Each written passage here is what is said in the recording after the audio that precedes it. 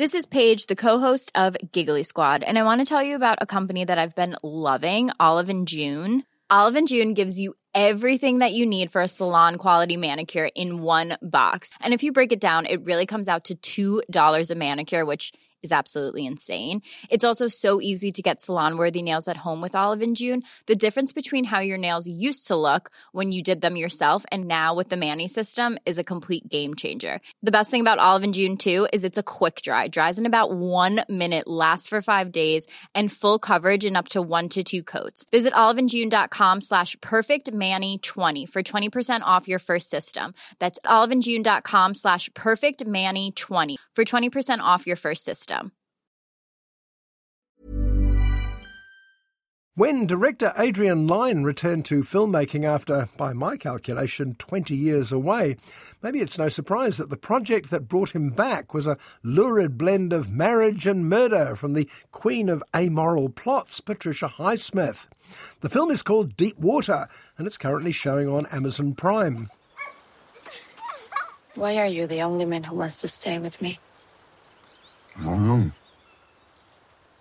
Are you too? I do. Patricia Highsmith made her name with a series of novels about a lovably cold-hearted murderer called Ripley. Possibly only Highsmith would consider a lovably cold-hearted murderer to be an appealing storyline, though it can't be denied she gained an enthusiastic audience, culminating in the film The Talented Mr. Ripley, starring Matt Damon. There's something wrong with me.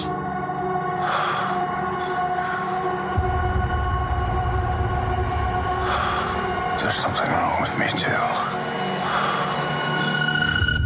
Now Matt's old buddy Ben Affleck takes the role of lovably cold-hearted, though whether he turns out to be a murderer remains to be seen. He's certainly being tested in his marriage to the gorgeous Melinda. Melinda has regular flings with younger men, affairs that she makes very little effort to hide from her husband Vic, or for that matter, any of their friends.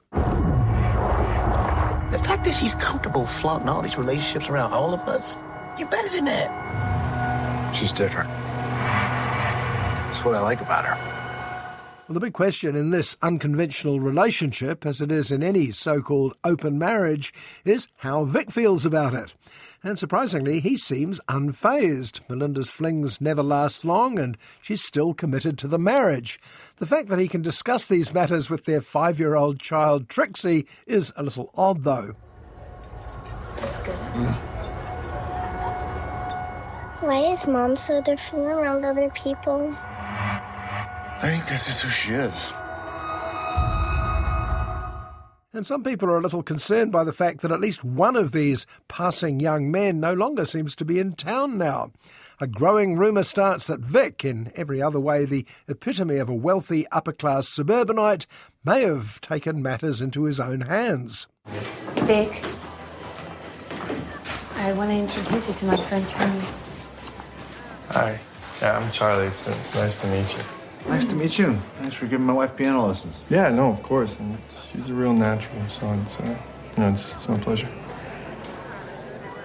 Now, the setup for Deep Water requires an audience to take sides. How do we feel about star Ben Affleck, here reprising his role as the wronged husband in Gone Girl, but with overtones of the gloomy Batman in the dismal Zack Snyder films?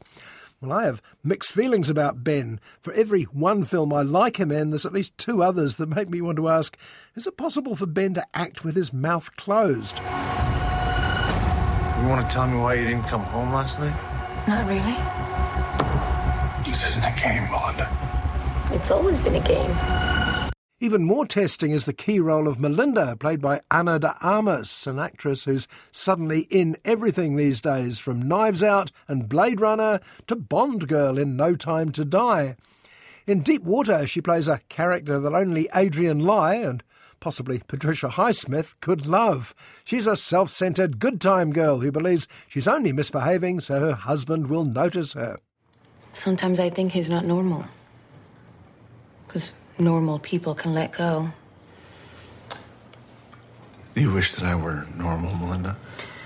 My God, all the time. As if I were normal, I don't think Joel would be over here having dinner with us.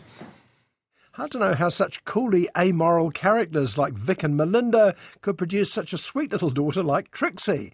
She seems to be the one appealing character here, played by yet another talented infant, Grace Jenkins. I'm in a spin, you know, shaking on my string, you know.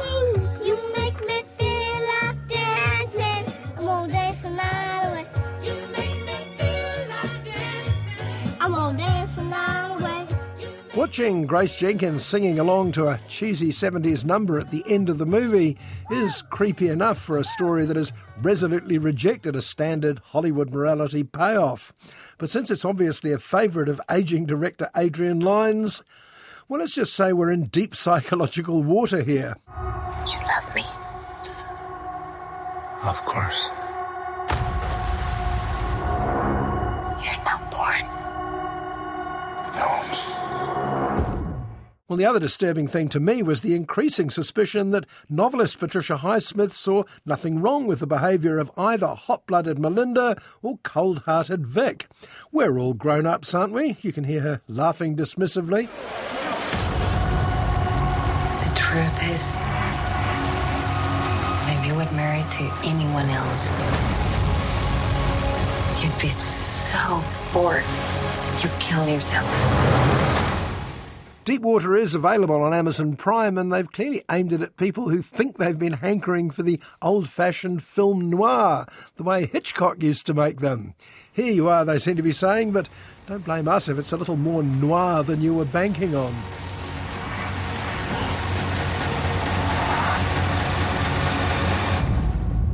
Do you think we'll ever be just happy?